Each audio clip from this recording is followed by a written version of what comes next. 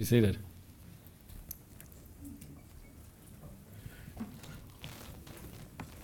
If you'll turn in your Bible with me to Mark chapter 1, we're going to read verses 9 through 20. This is kind of like the long landing from basic Christianity of Psalm 110 of how do you live out the gospel now in everyday life? And Mark's going to give us a pattern for that, to repent, to believe, and to follow is the gospel walk. And so let's read it. It's Mark chapter 1, verses 9 to 20. And if you're using a pew Bible, the blue ones underneath the chairs, it's page 836. Hear now God's word. In those days, Jesus came from Nazareth of Galilee and was baptized by John in the Jordan. And when he came up out of the water, immediately he saw the heavens being torn open and the Spirit descending on him like a dove. And a voice came from heaven, "You are my beloved Son. With you I am well pleased." The Spirit immediately drove him out into the wilderness, and he was in the wilderness 40 days, being tempted by Satan. And he was with the wild animals, and the angels were ministering to him. Now after John was arrested, Jesus came into Galilee proclaiming the gospel of God and saying, "The time is fulfilled and the kingdom of God is at hand. Repent and believe in the gospel." Passing alongside the Sea of Galilee, he saw Simon and Andrew, the brother of Simon, casting a net into the sea, for they were fishermen. And Jesus said to them, "Follow me, and I will make you become fishers of men." And immediately they left their nets and followed him. And going out a little further, he saw James, the son of Zebedee, and John, his brother, who were in their boat, mending the nets. And immediately he called them. And they left their father Zebedee in the boat with the hired servants and followed him. This is God's word. It is true and trustworthy and revealed to us, spoken to us in love. Let's pray.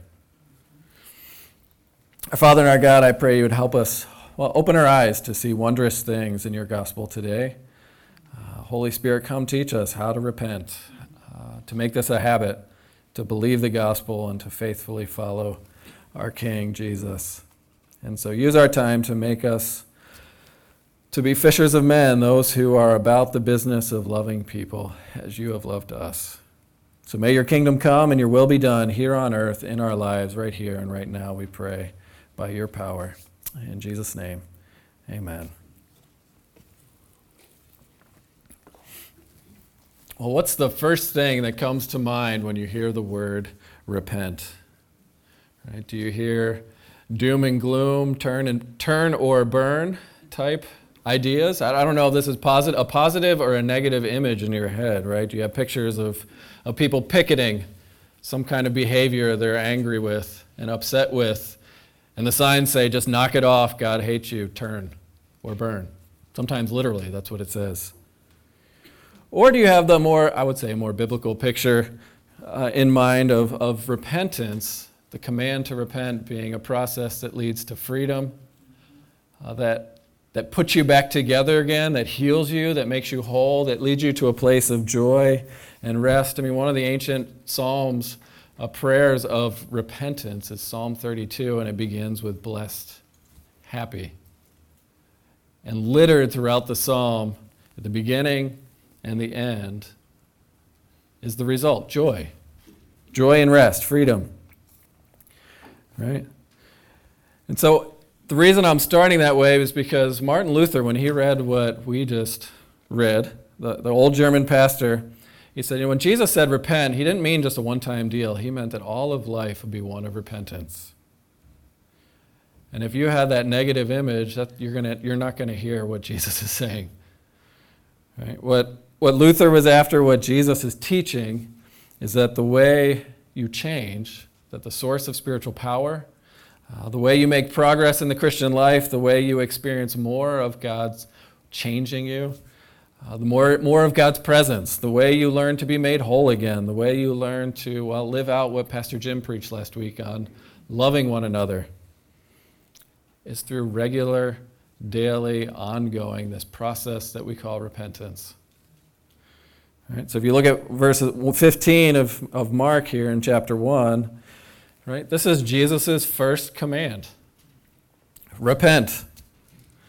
And what I want to do in the next couple weeks here is this is what I'm going to call the gospel walk, just a pattern that needs to be in the life of the Christian that is modeled by the apostles of the 3 steps: repent, believe, rise up, and follow.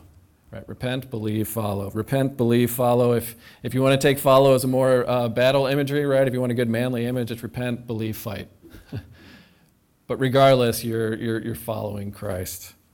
And so today we're going to look at repentance.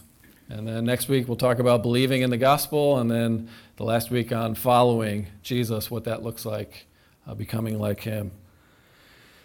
All right, so verse 15, it says, repent, believe in the gospel, because the time is now. The time is fulfilled. It's time. The time that God had planned before the foundation of the world to rescue this runaway planet of runaway people.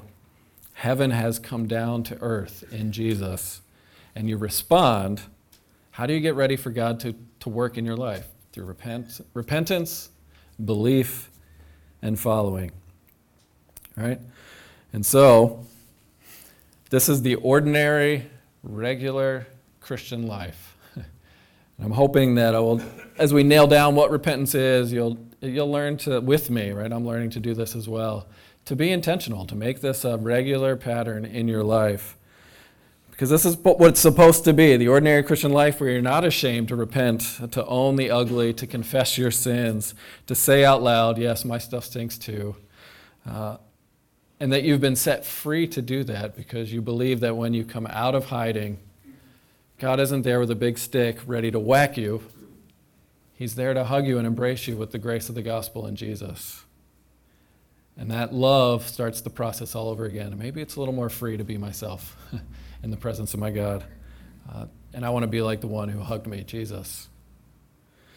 So if you want to know how to become a Christian, if you want to know what God is like, it's the same process. You repent, you believe the gospel, you follow Jesus. If you want to become a better Christian, it's a better Christian.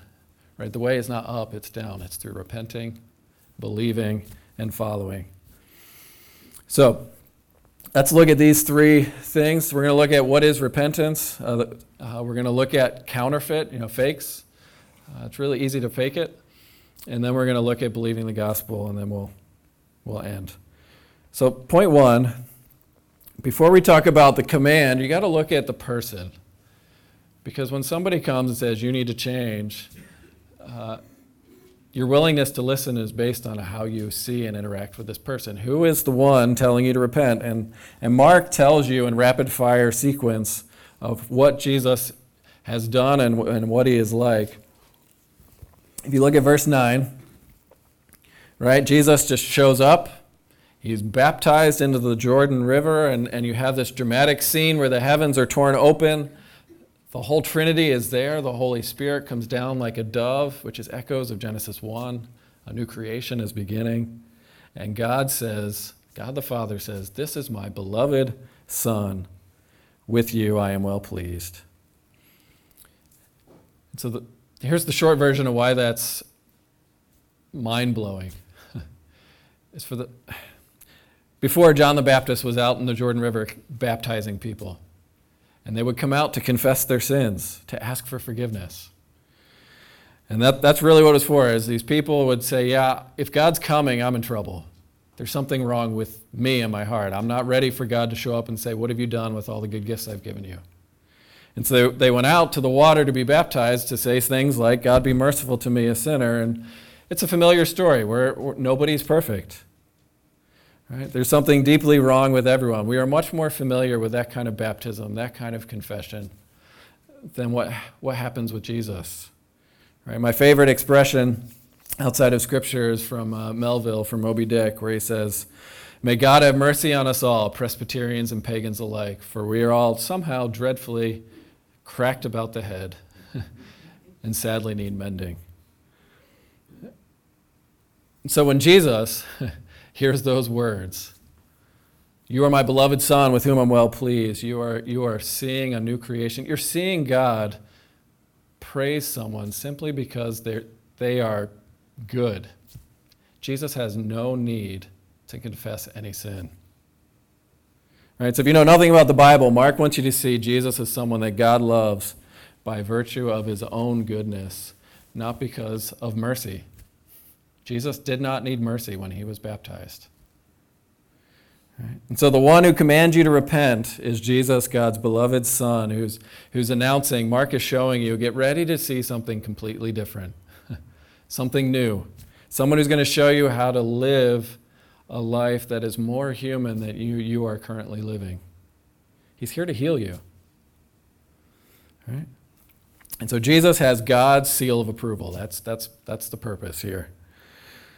And immediately, after getting the seal of approval from God the Father, the Holy Spirit kicks Jesus out. He sends him out into the desert to be tested, and he's with the wild animals, and there are angels there. There's not much detail. Mark packs a lot of information into just a few words. And he's trying to get you to think about other Bible stories to help you understand what Jesus is doing. Right? When the Spirit kicks Jesus out into the wilderness to be tested, he's driven out. I'm not sure what your translation will say. He's literally thrown out by the Spirit. He's led. All right? I mean, so here you're supposed to hear and say, wait a second, if God loves this guy, why is he sending him away? Why is he sending him out? Because it's the stubborn kid, the kid who won't listen, who stops listening to their parents and get kicked out, not the obedient one. Thanks. Right? So here you have Jesus, the beloved Son, going out into the wilderness to be tested. Why? And one, you got to remember Adam and Eve. The exact same word is used to describe what happens to Jesus that happened to Adam and Eve. Except Adam and Eve had it coming. Right? They deserved it. Adam and Eve failed the test of faith. They didn't believe that God was good, and they chose to abandon his rules and say, we will do this on our own. We got this. I don't need God in my life to be good. So God cast them out, to literally throw them out. And so here you have Jesus, the good Son, going out into the wilderness to be tested for 40 days, to show you a completely different way of being human, that he's going to go into the wilderness to experience what Adam experienced, and he's also going into the wilderness to experience what Israel experienced, which was testing in the wilderness. Right? And if you remember Israel, what did they do in the wilderness? Not much helpful. Right? At every opportunity when they were being tested to see, will they trust that God is good, that he is a Father who will meet their needs every day, they chose complaining, they chose grumbling. As the writer of the Hebrews says, they chose not to believe the good news that was preached to them. Right? So Numbers 11, for example, says, remember the good life when we enjoyed rest in Egypt, when we ate bread to the full, when we had leeks and onions. Remember when we feasted in Egypt? Right? They were slaves. They're not thinking clearly. They're telling themselves things that are just not true about God and themselves. And you get it, the same thing in Deuteronomy we were talking about in Sunday school. You know, Moses said to them, remember when you were in your tents in the desert and you told yourself, well, God hates me. And he brought us out of the land of Egypt to kill me. He's clearly not, God, I can't trust you, God, because life stinks right now. You don't love me. So,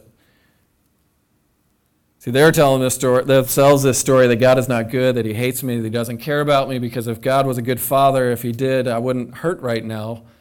I don't know if he's going to keep his promise. I don't know if he's strong enough to keep me safe.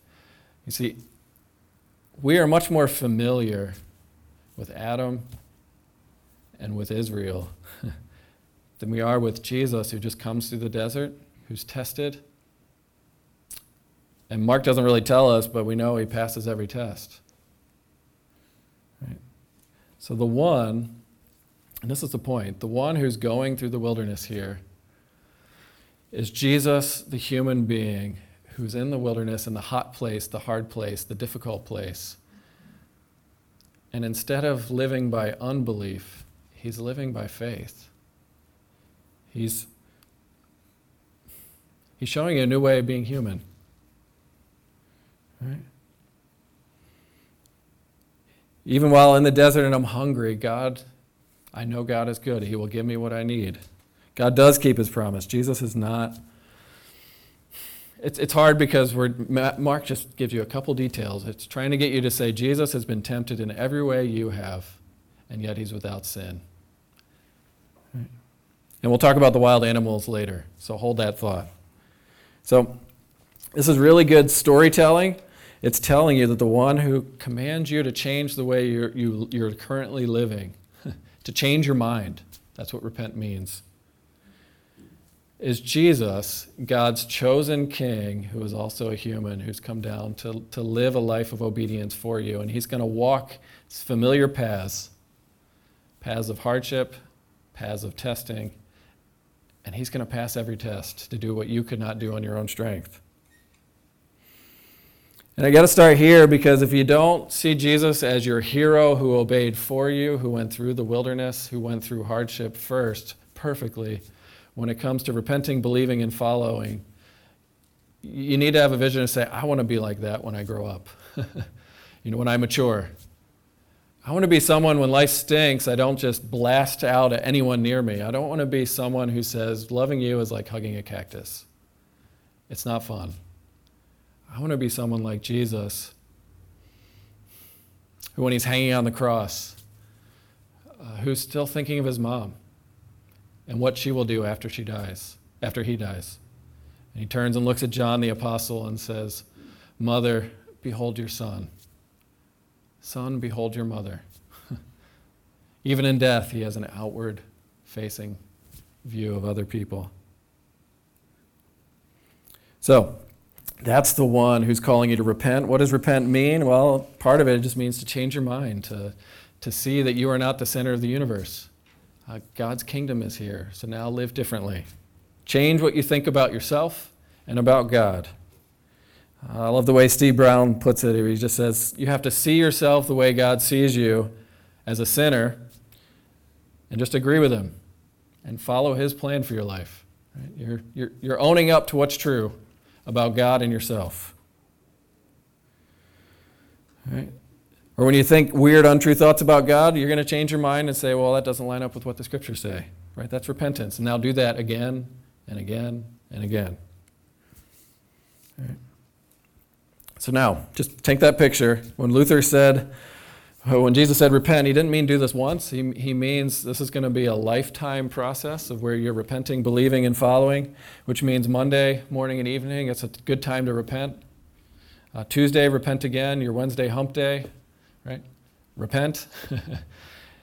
Repent, believe the gospel Thursday, Friday, Saturday. And when you're in church on Sunday, it's going to have the same flavor, which is why we confess our sin every week together, because you're not alone in saying, I need help following Jesus. Right? The ordinary Christian life is marked by repentance. I'm hoping you find this encouraging, even though it's humbling. Right? If all of life is repentance, it's definitely a downward, humbling walk. But if you're going to believe the gospel, you're trusting that God's going to raise you up again, and you're going to follow and say, okay, I want to aim at that direction. I'm aiming at Jesus. And so, now what does repentance look like? Let's nail this down. And one of the ways that I find helpful in trying to nail down what repentance looks like is looking at the fakes, at counterfeit repentances. Because most of us, when I first heard repent as a kid, I think you can all remember, all I heard was do better, try harder, which is the old word do penance. And repentance and penance are two completely different things. And yet on the outside looking in, they can look really similar. So you can have two people just torn up, weeping, broken, angry at the damage and destruction they have caused to them and to their household and to their loved ones. But one is looking at God and one is just having a pity party, looking at themselves. Right? So penance, that's what penance is. It's beating yourself up, of saying, I should have known better. Right? Repentance is not hating yourself, but we're much more familiar with that idea of penance where after you've blown it again, of saying, man, I really suck at being human. I don't know how you say that to yourself, But if you do that every day, that's not going to lead to joy and freedom. That's going to lead to despair and misery. That is not what Jesus is saying. Repentance should lead to joy, not despair. But it's not penance. It's not walking around all the time staring at your feet and saying, I'm just a worm. I despise me. We're always walking around saying, well, I didn't get it this last 365 times, but maybe I'll get it right the next time. Right? Penance is what we do when we get up the next day and say, I haven't gotten it yet, but I'll get it next time. I'm going to do this, God, I promise, I swear. I'm going to live up to your expectations. I can do this. Penance is what we do when we try to do enough good things to make myself feel good again, try and push those bad feelings away. Right? That's what the hitman does when he goes to church on a Sunday and puts a big check in the plate. Right? He's trying to make the bad go away to cover it with the good. That's penance. That's not repentance. Penance is when we just stare at ourselves and our failures and our screw-ups and say, I will do better.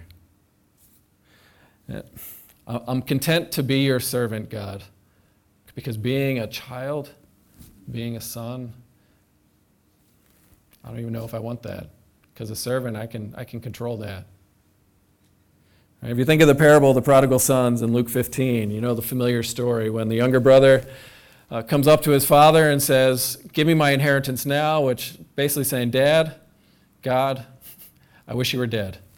I want to live life without you. All right, and the father graciously, surprisingly says, sure, here you go. And after running around, spending all his dad's good gifts recklessly on parties and prostitutes, he finds himself at rock bottom, eating with the pigs. And in the Jewish imagination, there was nothing more humiliating than spending time with these unclean animals, living like a pig, living like an animal. That's what sin does. It makes us more like animals. And then it says in verse 17 of Luke 15, when he came to himself, he said, how many of my father's servants have more than enough bread, but I'm starving here? So I will rise and go to my father and say, Father, I have sinned against heaven and before you. I am no longer worthy to be called your son. Treat me like one of your servants. And so you know what the younger brother's plan was? I'm going to do penance. I'm content to just be around my dad, to have a meal, whether we have a relationship or not. And so he walks home, right? And he has this plan. And it's not the perfect prayer for sure. But he's content with being a servant, being able to earn his dad's blessing, to focus on what he's able to do, because that's all we can imagine as human beings. Right? And what I find super encouraging about this parable is that even when he blurts out a prayer of confession that is not right, so to speak, he finds his father has already run to meet him, has already run and embraced him, has already started weeping tears of joy on his son's neck, right? And that's what moves you to repent. See, when repentance is how you respond to God drawing near like that. Where you're saying, you're right, I have not done this well. I have failed. I have sinned against heaven and against those around me. Father, I'm coming home. And what moves you to repent, what gives you the power to repent is when you feel God the Father's hug on your neck, when you feel the tears of joy on his cheeks, when you feel the warmth of the robe covering up your rags, wrapping you in the experience of saying, I'm not content with you being a servant. You are my son. Take the robe, take the ring. Let's feast and celebrate, for my son who was lost now is found. And repentance is what you do is when you walk into your father's house and he's not shaming you. He's killed the fatted calf. And he's feasting with you. See, repentance flows out of that kind of experience with God. Have you had that kind of experience, that kind of welcome from God, where angels in heaven rejoice that you would come to your right mind and say, God, I need your help. I've hurt you. And I've hurt others. Penance focuses on me. Repentance looks at the one I've hurt the God who made me. Right? I mean, which would you prefer, the exhaustion of penance or the freedom and the welcome that comes after repentance? Now, Steve Childers is a spiritual renewal professor, and he says what we have to rediscover is that true repentance, biblical repentance, doesn't lead us to despair, it leads us to joy. Because the more you see the depth of your sin, the more you'll see the depth of God's grace, and the cross will become more deeply precious. It'll become electric to those who every day see the depth of their sin, because then you see how much bigger God's love is for you than you ever realized in the moment.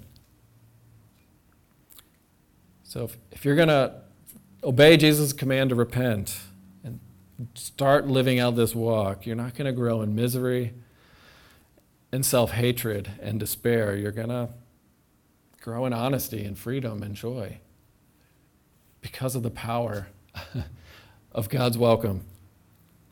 Right? And what does that look like? Well, in Mark, here's the hard part. I had to go elsewhere to fill in some of the gaps, right? Jesus just says, repent, because God has come in me. The king is here. The kingdom is at hand. But Mark doesn't tell, he shows. And if you follow the journey of the disciples, they are repenting, whether they want to or not, because they haven't figured it out yet. That's why I love Mark so much. The disciples are so human. They're constantly getting it wrong, and Jesus is patiently correcting them. Right? But they agreed to repent the first time, believe the gospel, and follow. It's a progressive picture, so we can go this way. All right, because if you look at Mark chapter 2, if you'll turn the page with me, we don't have time to do the whole gospel, obviously. But maybe you're one of those people who are saying, I don't know if I really want to repent every day. This sounds difficult. I'm not that bad. I heard it this week. Yeah, so I'm good. Someone asked me what I was going to preach on, repentance. Yeah, I'm good. Right? And so, first, if you look at the chapter 2, the story of the paralytic, right? This is amazing. This is going to help you stop being in denial. Because if you're going to become a daily repenter, you got to look at who you sinned against. And what Jesus does is butt himself in to every interaction you have ever had. Right? Because if you consider the paralytic, this man either by birth or by accident can't walk. He's carried by 4 men to meet Jesus, and they can't get in. And so they cut a hole in the roof, and they bring him down right at Jesus' feet. And fully expecting Jesus to touch him or do something dramatic so that their friend can walk again, because the only thing they can think of that this man needs more than anything else in the world is to walk. Right? That's kind of what we prayed this morning of that is an important aspect. We want to be well. And Jesus looks at him and says, son, your sins are forgiven. Jesus sees someone who needs to repent. Right? Most of us who would be in denial would say, well, he's not that bad. He's just suffered. He's had a hard life. Denial would blame circumstances. But what Jesus is doing here is he's universalizing the human experience that everybody needs forgiveness, even those who suffer. Because what's the difference between someone who's walking and mad at God for their circumstances and those who are not walking and mad at God for their circumstances? The point is, Jesus says to this man, son, your sins are forgiven. Now, who in the world can talk like that? Right? I can't walk into your house in the middle of some kind of dramatic argument between you and your kids or you and your spouse and turn around and say, I forgive you for that hurtful thing you just said. I wasn't part of the conflict. So when Jesus says, I forgive you, everybody hears, whoa, whoa, whoa. Only God can forgive sin. And so what Jesus is doing is by saying, I have the authority to forgive sins, he's inserting himself into every bad thought, every cruel word, every harmful deed. He says, that wounded me. You have offended me, Jesus, the Son of Man. You can't start repenting till you know who you've hurt. And repentance is looking at the one you've hurt and saying, I'm sorry. Right? So sin is the human tendency, says Francis Bufford, not just to lurch and stumble and screw up by accident. It's this active inclination to break stuff. Stuff being promises, people, relationships we care about, and our own well-being. We hurt ourselves. And so if Jesus' command is to repent, he's saying, stop being in denial. You've offended me. You have to come to me for forgiveness. Own it. Maybe you're still in denial. Well, look at the tax collector, Levi, the next story in verse 13 and following. Tax collectors were people, they would say, yeah, those people stink. They really need to repent. Right? They were despicable people. They were traitors. They served the Romans. They collected more money than was necessary, and they employed bullies, the Roman soldiers, to make sure they got wealthy off the backs of the poor. And often they owned brothels. So their best friends were other tax collectors and prostitutes. Sinners, people we would say they're doing really, really bad things. Those are the ones who need to repent. Except those are the people Jesus is eating meals with. And when the people who only repent some of the time, the Pharisees, see that, they say, why would he spend his time with those people? And Jesus' response in verse 17, he says, those who are well have no need of a physician, but those who are sick. I came not to call the righteous, but sinners. And what Jesus is doing in that phrase is declaring that the whole human race is unwell, sick. And those who learn to repent daily have figured that out. Right? Because those who are in need of a physician, you go for help. Right? And that, I'm trying to figure out how to put this. Well, I was sick this year and spent a weekend in the hospital. And what I remember is when that thing that hurt, it just consumed all of me. It affected every part of me. My brain, my thoughts, my gut, my actions, right? Just existing hurt. Something was off. And what Jesus is saying by saying, I came to call sinners who are sick to repentance, to make them well, to heal them, he's saying sin makes people unwell, and so unwell that it affects their thinking. It affects your behavior. It affects your relationships. It affects everything. And the only ones who don't ask for help are those who don't think they're well. And that is a scary place to be when sin makes you sick and you're not even aware of it. Right? And so when Jesus says repent, he's trying to get you to avoid the misery of penance and the despair that would come. He's also trying to get you to not live in denial of saying there's something off, I need help. And to the extent that you see how much help you need, that's how often you're going to repent. Right? And what does that look like? Well, you're looking at the one you've hurt, and then you make a full and clear, specific confession. And this is how we're going to bring this to a close. Because in Mark 7, Jesus explains how sick we are. And in verse 20, he's talking about the human heart. Two current followers of Jesus. He says, what comes out of a person is what defiles him, and from within, out of the heart of man, come these evil thoughts, sexual immorality, theft, murder, adultery, coveting, wickedness, deceit, sensuality, envy, slander, pride, foolishness. All these things come out of us. Right? So he's saying, look at what is on the inside. Your biggest problem is not out there. Your biggest need and problem is in here. Right?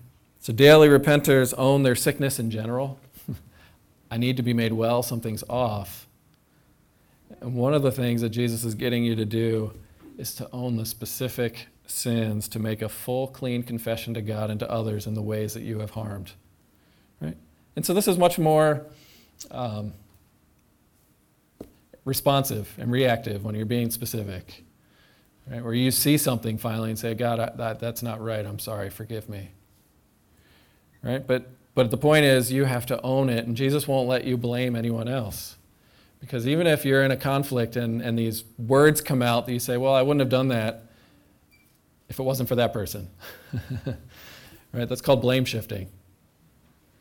Right? No, repenters learn to just own their stuff. Say, that too is in me and it's ugly and I'm sorry and you got hurt. My inner cactus came out and I stabbed you. And I wielded it like a weapon. Learning to say, I'm sorry I meant that, Jesus.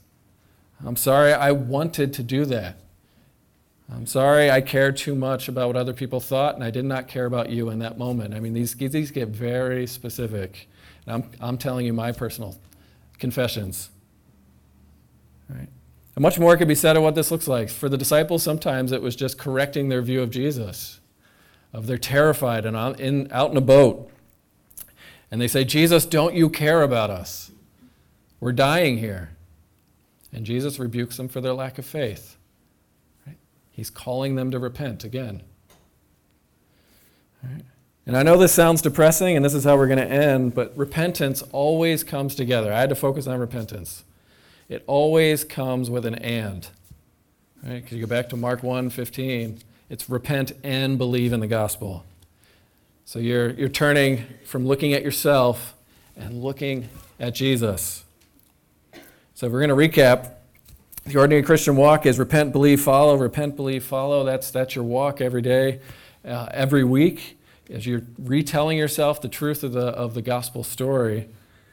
And we're to be regular repenters who not only admit what's wrong with us, but we also at the same time turn and face the one we've harmed by looking at the cross. Right? So not only should we be daily repenters, we should be preaching the gospel to ourselves every day, which we'll talk more about next week. All right? So the gospel in Mark 1:15, the clue that gets you there is from the wild animals. It's one of those really weird details, because Mark is the only one who mentions that Jesus is chilling out there with the jackals and hyenas and who knows what else is out there, poisonous snakes, scorpions. Why would he say that? And part of the reason is, if we had more time, we would read all of Isaiah 35. There are just pictures in the Old Testament of that when the Messiah comes, the perfect human, the one who's going to undo evil. He's going to make a path through life, through the wilderness, and God's going to keep him safe from harm, from wild animals, from lions, from venomous snakes. Right? Isaiah 35, here comes God. Look, don't be afraid.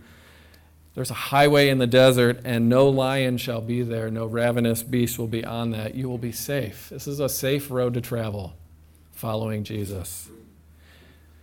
And why is it safe to follow Jesus and to own your sin? Because, yeah, Jesus was safe in the wilderness from the wild animals, but he was not safe at the end of his life from the wild animals. Those who, in their sin, acted like wild animals. Right? When we get hurt, our first instinct is to say, get away from me. This hurts. I can't deal with you right now. Right? So when Jesus dies on the cross and he's bearing the punishment for our sins, so we can have that full welcome we talked about, he cries out, my God, why have you forsaken me? And he's quoting the Psalm 22, which describes what Jesus is going through in animal-like terms. An innocent man surrounded by a pack of wild dogs. Open mouths, roaring, screaming, ready to devour, like a lion. Right? Except he's not going through that experience unharmed. He's being mocked. He's being spit on. He's being pushed away even by God himself, not because he's deserved it, but because he is taking what we deserve. And the more you see how much you are loved, that he would be willing to suffer like that. The proclamation that repent, believe the gospel. I will accept you now as if you had never done anything wrong at all, as if you had always done the right thing. That's what gets me to follow him. What gets me to repent every day is to tell myself the true story of the gospel is to see God himself becoming vulnerable on the cross, being wounded, being torn apart, so I can be healed, so you can be healed. It's seeing that God loved you while you were at your worst because he knew the animal nature that you have inside, that you have harmed others and him. Right? So there's a lot of ways it works practically, but here's how I want to end on a note of encouragement. For every look at your heart, take 10 looks at Christ and his beauty and him bleeding for you.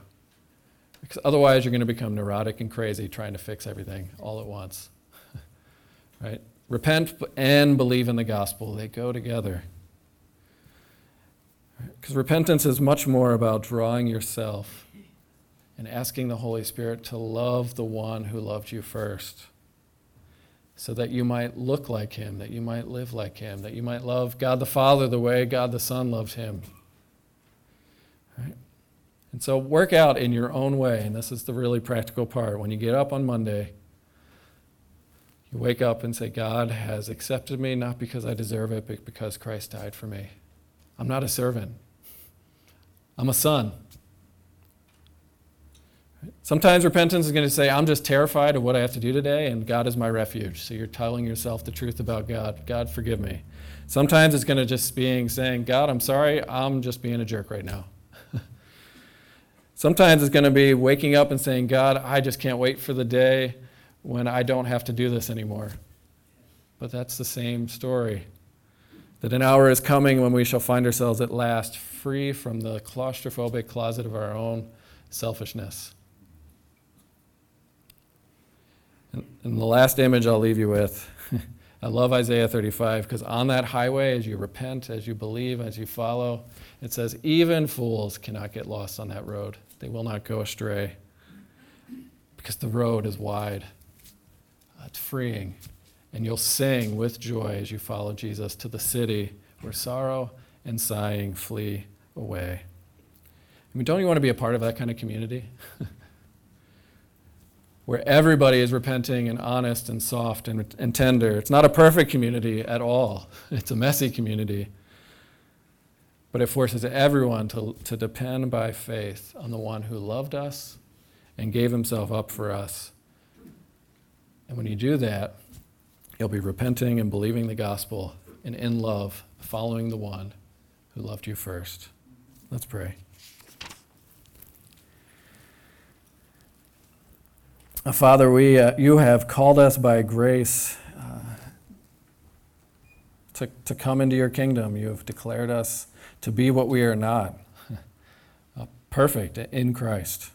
And so I pray if there are any here who have never taken that first step to repent and believe the gospel, to know that you, God, have forgiven absolutely everything, and because of Christ you are not mad at us, I pray your Spirit would move and help them experience that welcome that Jesus described in the story of the prodigal son. And for those of us who have been following, Lord, restore unto us the joy of our salvation, that you really do forgive what happened in this last week. So make us a repenting community that believes the gospel, we pray.